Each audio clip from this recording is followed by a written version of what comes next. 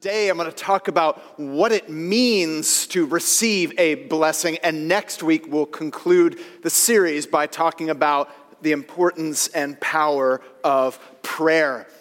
For our purposes today, we're going to look at verses 23 to 27 and ask, what in the world does it mean to be blessed?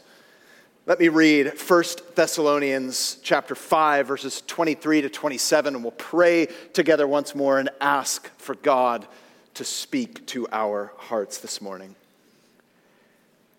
Paul the Apostle writes, "May God himself, the God of peace, sanctify you through and through. May your whole spirit, soul, and body be kept blameless at the coming of our Lord Jesus Christ.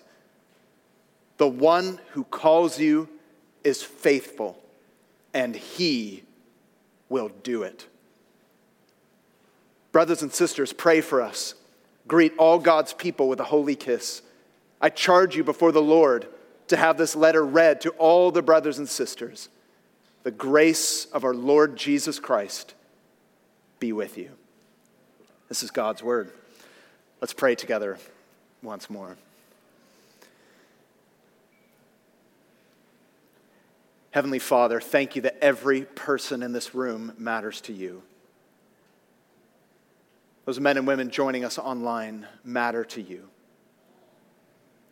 We pray this morning that you would teach us what it means to be blessed, how it is that we can be blessed, and what it is about your blessing that leads to our total transformation. For those who feel discouraged, for those who feel burdened, weighed down, or in despair, cannot see how they can move forward, I pray that these truths would be brought to bear on every one of our hearts, that as a result we might be changed. And for anyone here who does not yet know you, we pray that today they would know all that you've done for us in Jesus Christ, and that even today, this morning, they would believe. We ask that you would do this in Jesus' name, and everyone said, amen. Blessed. It's a word which has risen to unprecedented popularity within our culture in recent years. You have only to take a quick look on social media and you will discover that hundreds of millions of people feel blessed, at least the last time I checked Instagram. Most of the time, the word is used in such a way that it is bragging while sounding humble. 4th pay rise this year. Blessed. Free all expenses paid vacation. Blessed. Free courtside Lakers tickets. Blessed. Unless it is the case that you hate the Lakers because they always win, and you do not feel blessed, and you did not get a pay raise, and you do not feel blessed, and you did not get the free all expenses paid vacation, and you are not feeling blessed. What does it mean? Christians use this word all the time. We pray that our meals will be blessed. We ask for our jobs to be blessed. We want our children's lives to be blessed. But what does it mean? Well, the word occurs in the Bible over 500 times. And it is used to describe everything from good weather, crops, and babies, all the way to protection, salvation, and even resurrection. In the Bible, people ask for blessings, receive blessings, and even share blessings. We also discover at certain times some events which do not seem to be blessings turn out to, in fact, become a blessing. But one of the overarching themes in Scripture is the connection between a blessing and change. And so we start with this thought. A blessing is not only about what you get, but who you become by receiving it. This might be quite different from the way that you think about a blessing. Maybe even for those of you who have been Christians for many years, you have a particular idea of what it means to be blessed. But we need to come to Scripture and understand it rightly. A blessing can also come in the form of words, a spoken blessing, spoken to or over people. It's come to be known as a benediction, which is simply the Latin phrase for a good word. That's simply what it means. So how is it that Paul pronounces a benediction here? What does it mean to be blessed? Why can blessings be so powerful? Well, I want to lead us this morning to 3 truths about blessings that you and I need to hear. They might be different from what you previously thought, and I would suggest that is a good thing. And the first truth is this: blessings begin with God. Whatever you think of, when you think of being blessed or receiving a blessing, the first thing that we notice from Paul's letter here and in the rest of the Bible as a whole is that blessing begins with God. Paul the Apostle is ending his heartfelt and very instructional letter to a church that he actually helped launch 2,000 years ago. He spoke to them in these words about their faith, about their hope, and about their love. He's instructed them as to how they should live in light of the state of the world and the fact that Jesus Christ, the risen Jesus, could return at any moment. But here at the end, when Paul sends them on their way and concludes his letter and signs off, he does not say, best of luck. He does not say, break a leg, you've got this, best wishes, have fun, it'll all work out, live long and prosper, or may the odds be ever in your favor, for those of you who are nerdy and like the Hunger Games. No, he begins with God. He says in verse 23, may God himself, the God of peace, sanctify you through and through. Blessing, whatever it means, it begins with God. He is the source. And in this way, a blessing is not the same thing as success or a reward, which is how we typically view a blessing. Paul doesn't say that we earn blessings. We've lived good enough, correctly enough, rightly enough, and therefore we can earn his blessing. And this is very important that this comes at the end of all of his instruction, because Paul is showing us that everything he's commanded in this letter, he's telling us here, he's hinting at how all of this can become possible in our lives.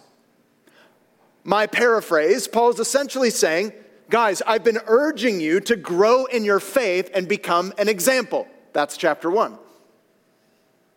I've encouraged you to endure hardship in opposition. That's chapter 2. To not be unsettled by trials that you face. That's chapter 3. To think carefully about how you live in the matter of sex and work and ethics, and even to have hope in the face of death. That's chapter 4 and chapter 5. But here at the close, he's making very clear that you were never intended to live out these truths in your own strength. You were never intended to live out these instructions according to your own ability. Here's why I think that is so important for you and for me. I think that more Christians are not defeated by spiritual attack. I think more Christians are actually defeated by self-reliance.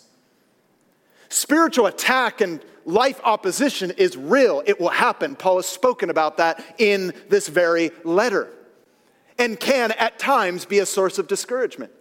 But in my experience, one of the main reasons, main causes for discouragement, for men and women getting disheartened in the Christian life, is not necessarily spiritual attack. The cause is more often than not self-reliance. People read the Bible and they hear God's instructions and they're like, man, how on earth am I going to do that? They assume that it's going to be about their power or their own ability. You read the commands of God and you're like, man, I got to do that. I got to do this. How on earth am I going to do that? And they get discouraged because they are looking at what is a supernatural work in terms of their own natural ability. How can you not feel burdened with that? I mean, if Christianity was based on human ability, we might as well end the service now and go home because it ain't going to happen. But Paul here wonderfully, beautifully is reminding us that blessing begins with God and is thus showing us how all of the things that he has instructed are going to come about in our lives. To put it another way, there is nothing that God wants for you that he does not also provide for you. Blessing begins with God. He is, notice, the God of peace. He is the God of total well-being. It's an echo of the famous Hebrew word shalom, which is much more than just the absence of conflict.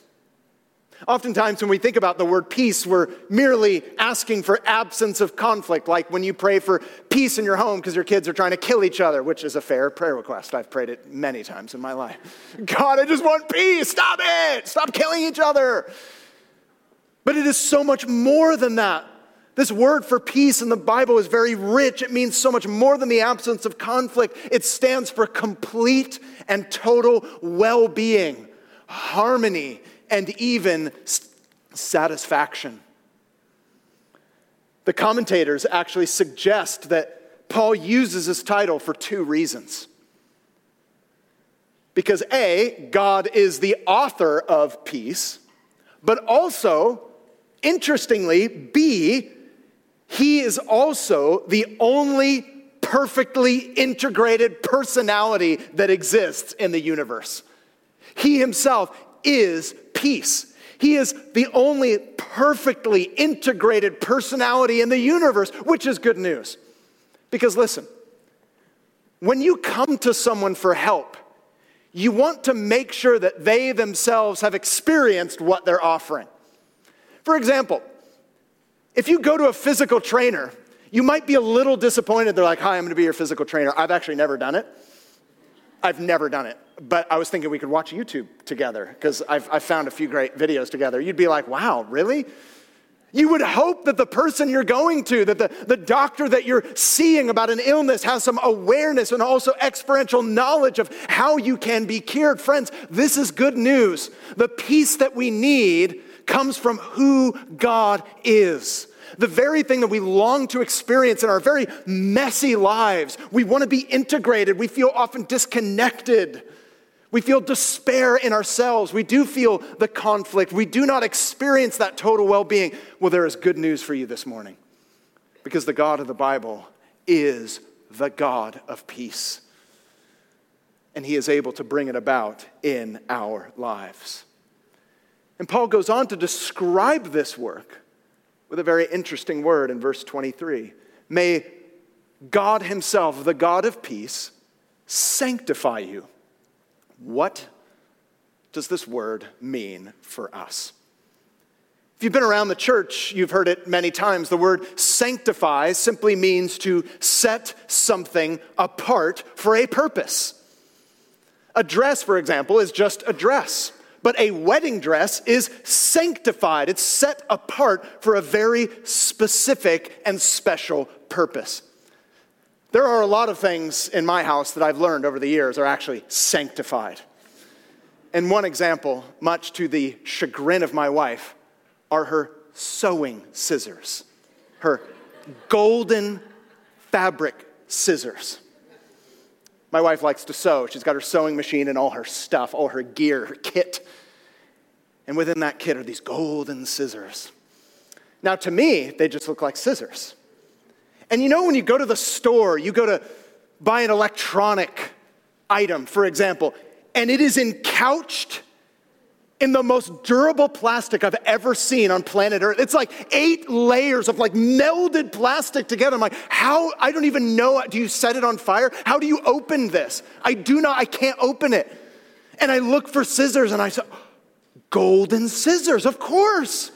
What else can open and trespass across this plastic barrier other than my wife's golden scissors? And so on occasion, I have grabbed those forbidden golden scissors and I've used them, and my wife's like, no, those are sanctified. You will ruin them when they are used for a wrong purpose. True story. But friends, in the same way, your life is meant to be set apart for God's design and purpose. When we go against that, we are misusing our lives. We are not living the way that we were intended or meant to live. The result will be damage to us and to what it is that we're impacting and influencing. And so it makes perfect sense that this God of peace, would sanctify you. Now, what exactly does that mean and look like for our lives? Well, that leads to the second point. The first thing you need to know about blessing is that it begins with God. It does not begin with yourself. But secondly, and very practically, blessing is about growth. Blessing is about growth. It's not the typical way that we think about blessing. But when we look at Scripture, it is absolutely true. He says at the end of verse 23 that God would sanctify you. What does that mean? Look at the next verse. May your whole spirit, soul, and body be kept blameless at the coming of our Lord Jesus Christ. And I want you to note that who God is connected to what God wants for you. It's why it's important to see the connection between the God of peace, this is who he is, and now in light of that, this is what he wants to do and to bring about in your life. Namely, he wants to make you whole. He wants to make you holy. He wants to sanctify you that you might be blameless. I think this is key for all of us to understand, because I think many people, when they hear the word sanctification, or when they hear the word holiness, they think it's a bummer. Because some of us believe that happiness and holiness are enemies. We often think that growth and good are separated. Some of you are even getting excited like, oh, what does blessing mean? And then it comes up like it's about growth, and you're like, oh, really? My growth? See, many modern people believe that if you want to be happy, you need to get rid of holiness. Like, don't listen to the Bible. Are you kidding me? What a killjoy. Like, no, like, don't listen to God. That's not going to make you happy.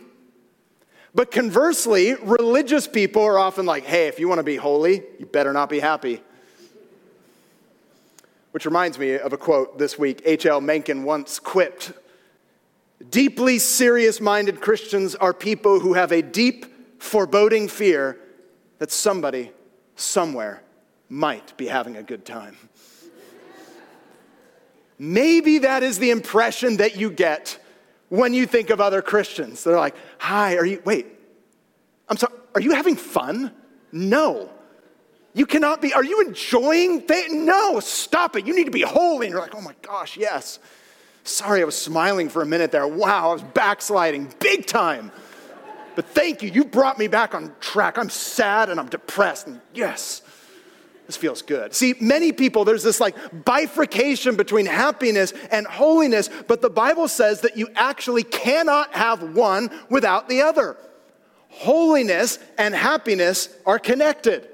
Your growth and what is good are actually linked. Sanctification and satisfaction go together. God wants you to be whole. You cannot be truly satisfied without being sanctified. That is, without being made whole, being set apart for God's good purpose. As that happens in your life, you grow and you realize it is actually for your good and for your joy. As God works in your life and blesses you for the sake of your growth, it brings about true satisfaction. Why? Because you were made for this. I was made for this. Because the truth is, nothing can satisfy us truly apart from God.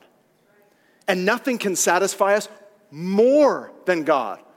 So why are we living in such a way that that's not true?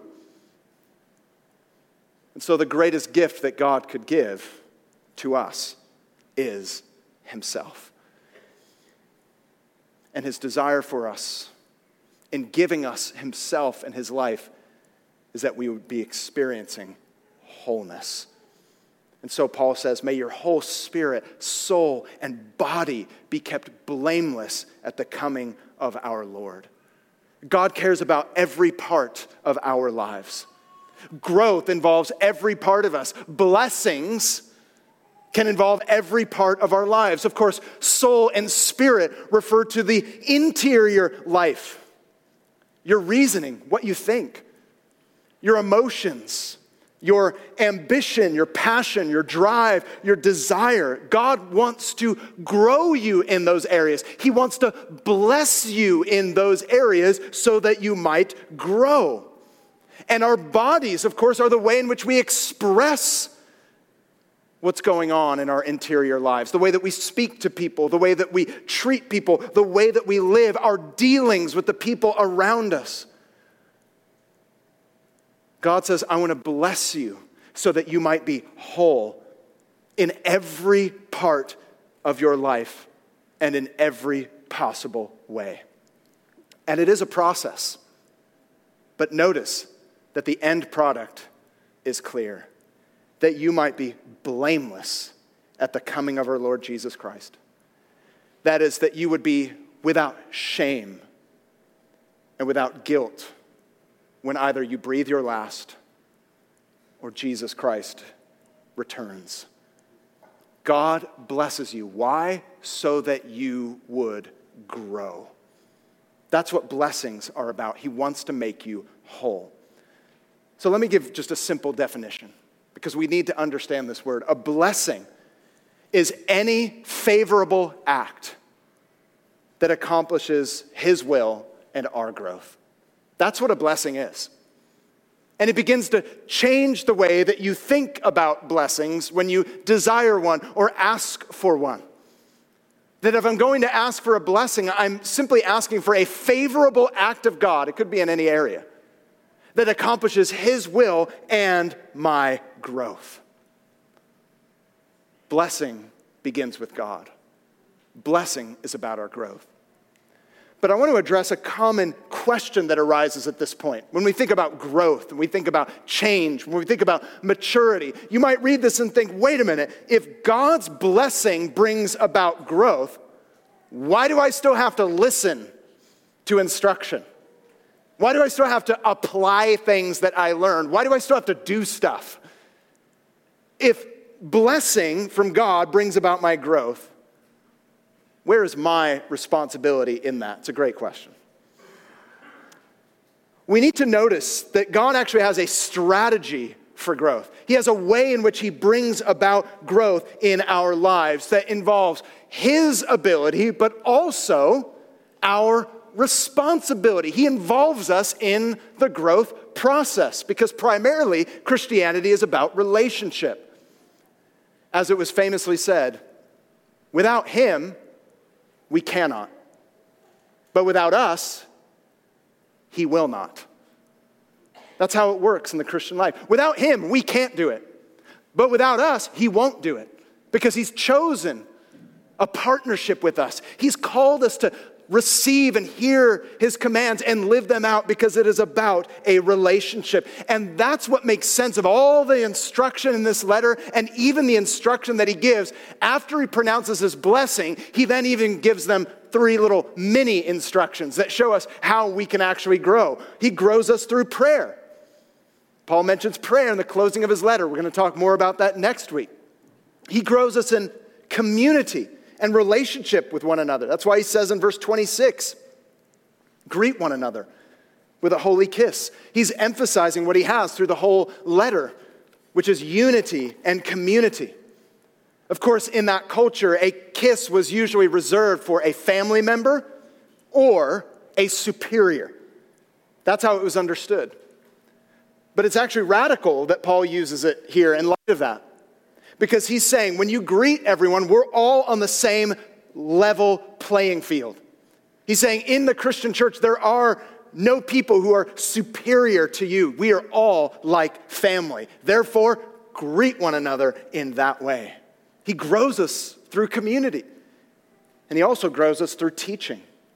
That's why he commands there in verse 27 that this letter is to be read to the whole church. He commands it. He charges it. Which actually highlights a few things. First, Paul's authority as an apostle, that his writings were inspired by God to govern the church. But he's also highlighting their need and our need to be taught. This is how we grow.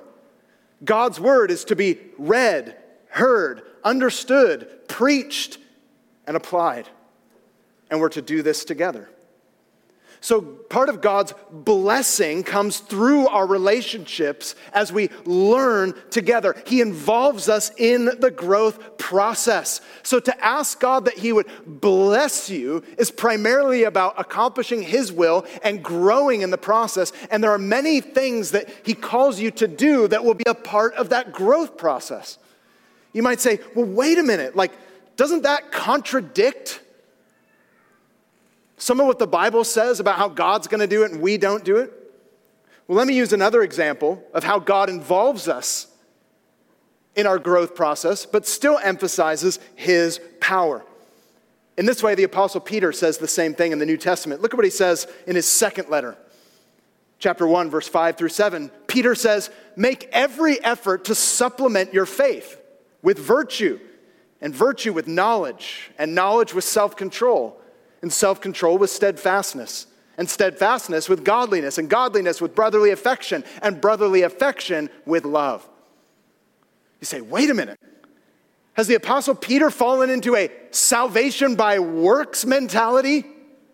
No, because he also says in that same paragraph, verse 3 and 4, God's divine power has granted to us all things that pertain to life and godliness, through the knowledge of him who called us to his own glory and excellence, by which he has granted to us his precious and very great promises, so that through them you might become partakers of the divine nature. Notice I used the word work. Yes. But it is a work that flows from faith. Our growth process is based upon and fueled by God's blessing. His blessing does not replace my effort. His blessing empowers my effort. We work out what God works in. But even so, some of us hear that and we read the words like blameless, sanctification, growth, holiness, and it still just feels like a weight. You're like, man, how do I know if I will grow? How can I be confident that I will continue to mature and to grow and not fall by the wayside or just give up? And maybe even now some of the instructions just feel like a heavy weight upon your shoulders, spiritually speaking. Where is it that I can find the confidence of his blessing? How can I know that he will continue to bless my growth? How can I know that he will continue to bless my life? Or if you're not yet a Christian, you're like, how do I even know that God will bless me at all? How can I know? Well, that's the third truth about blessing. Blessing begins with God. Blessing is about growth. But thirdly, you need to know this, friends. Blessing is based on grace. The blessings of God is all based. The reason that he blesses you, the reason that you can be confident that you will receive blessing in your life is all based on grace. How else can the Apostle Paul be so confident that these men and women, they were not super Christians, they were people just like us? How can he be so confident of them and all who trust in Jesus that we'll make it to the finish line? Well, he says it succinctly but powerfully in verse 24. And if you are of the highlighting type, I highly recommend verse 24. Is extremely highlightable. Because there he says, the one who calls you is faithful. He will do it. Does he involve me? Of course. We're in a relationship. But ultimately, how can I be sure that he'll empower me? How can I be sure that he will equip me? How can I be sure that he will bless me? He who called you is faithful. He will do it. That is why Paul can be so confident. He says, don't be confident that I said it, even though I'm an apostle, Paul might say. Be confident because God is able to do it. He is able to empower us. He is able to guide us. He is able to equip us. The point is that God is so committed to our growth that we can be confident of our growth. Paul has given them many commands and us many instructions in this letter, but here he is reminding them of the power by which these can become real in your life. And so Paul ends the letter the very way that he began, with grace. Grace was not only his signature when he would conclude his letters. Grace was a summary of how he viewed God's work in his life and in ours. The reason for all the blessings in your life is nothing but grace. The undeserved favor of God on sinners. Because you see, sin is what separates us from God. Sin leaves us blessing hungry. Sin leaves us blessing starved because we're living apart from the source of blessing. And that means that if you're not yet a Christian, even the best things in life, apart from God, they will never save you. And they will never work for your ultimate good. The result of living apart from him is not blessing, but the opposite, which is cursing. And our sin deserves a curse, which simply means to be cut off from God. Which makes it all the more powerful when Paul concludes the letter with these words, "May the grace of our Lord Jesus be with you." Because just like in verse 24, he's reminding us why we can be so confident about growth in life, the themes that he's written to us about in this book. Why should we not worry about the opposition and difficulties that we will face? Because Jesus will sustain you. Why should we not worry about facing death and living in such a fragile world? Because Jesus Christ is the resurrection. Why should you not worry about final judgment for those who believe in Jesus? Because Jesus delivers us from the wrath to come. Why can we be so confident about our future? Because God is faithful and he will do it. See, here's the gospel, friends. When Jesus Christ, the Son of God, went to die on a cross for you 2,000 years ago, he took your curse so that you could have his blessing. He took the curse that your sin deserves so that you could have the blessing that his life deserves. And that is why when we think of blessings, it's different than success or reward because God does not wait until we earn it. Listen, our growth does not earn God's grace. God's grace empowers our growth. And the difference is so significant. Many of you right now are living in such a way that if I work hard enough, then God will bless me. If I work hard enough, then God will give me the grace that I need in order to grow. That's not how it works. God gives you the grace so that you can grow. See, some of us, even though we've heard the gospel, we still live as religious people. You might think, if I grow, then I will be accepted. If I become blameless on my own, then God will accept me. But that's not the gospel, that's law. The gospel is, I am accepted because of Jesus Christ, therefore I can grow. In fact, here's something funny. The only way to disqualify yourself from a blessing is to try to qualify yourself for a blessing. It's not funny, it's hilarious. The only way to disqualify yourself from a blessing is to try to qualify yourself for a blessing. That's what the Pharisees, the religious leaders, did. They said, God, look how good we are, therefore bless us. They disqualify themselves because they're living in pride and self-righteousness.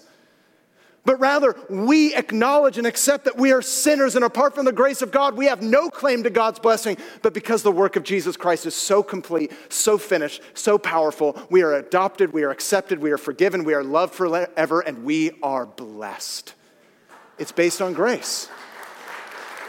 It's based on the grace of God in Jesus Christ. And so when things go well in your life, grace reminds us why they are going well. And when things are going bad in your life, grace is what gives you the confidence that you will outlast it because He is faithful. He will do it. Some of you feel discouraged when you think about the future. You think about your relationships, your marriage, your friendships, your children. You need to underline like 8 times that little phrase, He will do it. He will do it. And so we can come to God and we can ask for blessing. How do we respond? Well, first of all, if you have not yet done so, receive the status of blessed by believing in Jesus. If you're not yet a Christian, this is the most important decision you need to make. If you want to know that you are blessed, trust in the finished work of Jesus Christ. Say today, Jesus, save me. Not because of what I've done, but because of what you've done. Save me. I want to know that I'm blessed, but I know that you earned the blessing. I can't earn the blessing. I'm only owed a curse, but you took the curse on the cross. Save me. That's where it starts. If that's you, receive the status of blessed by believing in Jesus. And for the church, cherish the blessings you already have. See, one of the reasons we often don't feel blessed is because we've forgotten all the ways in which we are already blessed. Read Ephesians, some church homework for you. You're blessed with every spiritual blessing in the heavenly places. Chew on that for a couple of days. It will do wonders for your soul. Cherish the blessings you already have. Having received Jesus, we would do well to thank God for all the ways in which He's blessed us. Count your blessings one by one. Church, it would be so good for our souls, even this morning as we sing and respond, to count our blessings and recall all the ways in which God has blessed us, how the Holy Spirit has worked in our lives, the provision that He's already given to us, the ways in which He's already equipped us. And third, humbly ask for God to bless you more. Having understood what blessing really means, it accomplishes God's will in our growth. You can ask for blessings today. Some of you think, wait, should I ask? Absolutely. It's only natural and right for children to ask their parents for good things. Since blessings are favorable acts of God to accomplish His will and for our growth, you can ask Him to bless you even more. Ask Him today to bless your marriage. Ask Him today to bless your friendships, to bless your community. Ask Him today to bless your job, to bless your work, to bless your resources and your finances, not selfishly, but for the purpose of God, so that you might grow. And it's so comprehensive that even if you're suffering and in adversity, you can even ask that though in disguise, God will use it as a blessing. For he uses those things in spite of themselves, even as difficult as they might be, to bring about your growth and to accomplish his will. He is faithful. He will do it. Paul doesn't say he might do it. Wouldn't that be sad if we ended on that note? He is faithful. He might do it. You're like, I don't know if I want to underline that. He is faithful. Maybe he'll do it. Or he is faithful, and if you're good enough, he'll do it.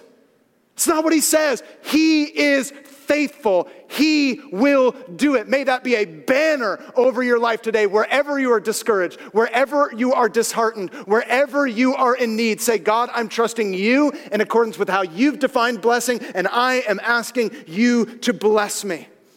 God is so committed to your growth and your ultimate blessing that he was willing to take the ultimate curse for you in Jesus Christ. That's why you can be confident. So if you've stumbled today, if you feel weak, if you feel fallen or discouraged, if you feel dry, rely upon his power today. Ask for help. Do not despair. Don't be afraid that he won't answer you. There's going to be no one on the last day who says, Lord, I asked for help, but you didn't give it. Lord, I asked for forgiveness, but you didn't forgive me. No one is ever going to say, Lord, I asked for mercy, but you didn't show it. That's not a thing. He is committed to your good. And as God and his glory and his blessing becomes bigger and bigger in your sight, you know what happens? Your troubles will become smaller and smaller in your perspective. So our response right now is worship. And that we would pray to ask for an even greater awareness of how blessed we are in Christ, and humbly ask him for more. Paul wants us to know that God does not bless us because he's forced. He blesses us because he is good. And for any of us who doubt, or you feel like you just want to give up, or that he has given up on you, may you hear the words again in your own heart. He is faithful. He will do it. Ask him humbly and boldly today to bless you through Christ. Let's pray that even now. Father, we dare to ask only because of the finished work of Jesus Christ, the truth and guidance of your word. We dare to ask that you would bless us. We confess that apart from you, we are unworthy of your blessing. We cannot earn it. We cannot achieve it. But we thank you for your grace. We thank you that you are good. We thank you that you are the God of peace, and you have made peace through Jesus Christ. And so we ask that you would bless us, God, that you would grow us, that you would accomplish your will and equip us and provide for us everything that we need to reach that finish line without shame and without guilt. God, I pray that you would put courage in people's hearts today, that you'd make us aware of how blessed we are in Christ. And for anyone who does not yet know you, I pray that right now, wherever they are, even if they're at home watching this, I pray that they would just say from their heart, Jesus, save me. Save me, Jesus. I want to know I'm forgiven and accepted and blessed. Pray that those men and women would pray that even right now, honestly from their own heart, and that they would experience your forgiveness and salvation. And now as we respond, Lord, we're asking that none of us would check out, but that we'd respond to what it is that your Holy Spirit wants to do. In Jesus' name, amen. Friends, I'm going to boldly call you to take communion today. If you are a Christian, if you believed in the finished work of Jesus Christ, Maybe you've even just trusted in Jesus now. This can be the first act as a new Christian. I call you, as our Lord Jesus commanded us to remember him, to remember what he's done. We need something tangible to remind us of how real and how finished his work is. I'm inviting you, calling you to come forward here to the front and to take the communion elements. On the night that Jesus was betrayed, he broke the bread and said, "This is my body broken for you." He took the cup and said, "Drink. This is representative of my blood, which is shed for you.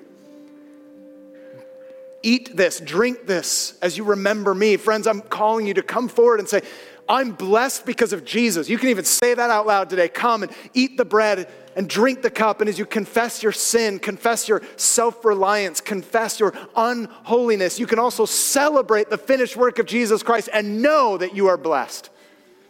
You take the cup and say, "I'm blessed because of Christ." You can say that today. I'm blessed because of Christ. Let's say it out loud right now. I am blessed because of Christ. Do that today as you celebrate communion.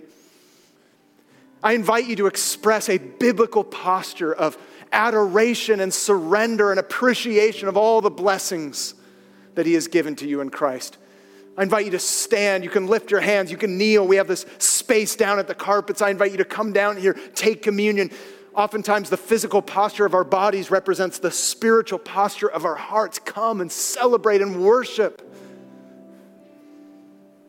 And I also invite you to pray. There are men and women up here to my right, and a few will be up here in a moment. To my left, they're wearing the prayer lanyards. Maybe some of you didn't come here today planning to receive prayer. Maybe you feel a little bit of shame, like, I don't want to be the one that goes up to get prayer. Look, we're all needy people, okay? We're all needy. We all need the grace of God. Maybe you just want to thank him together. But I would encourage you to ask for prayer for a blessing on your life. Ask God to bless your marriage. Ask God to bless your relationships. Ask God to bless your work. Ask God to bless your resources. Why? So that his will would be accomplished and you would grow. In light of that, friends, I invite you to be bold and to pray big and bold prayers today. Push your way past the people in the rows and just come forward. Jesus said, "My house shall be called a house of prayer." So let's celebrate that. Let's pray into that. And let's ask God for more. Amen. Let's do that now.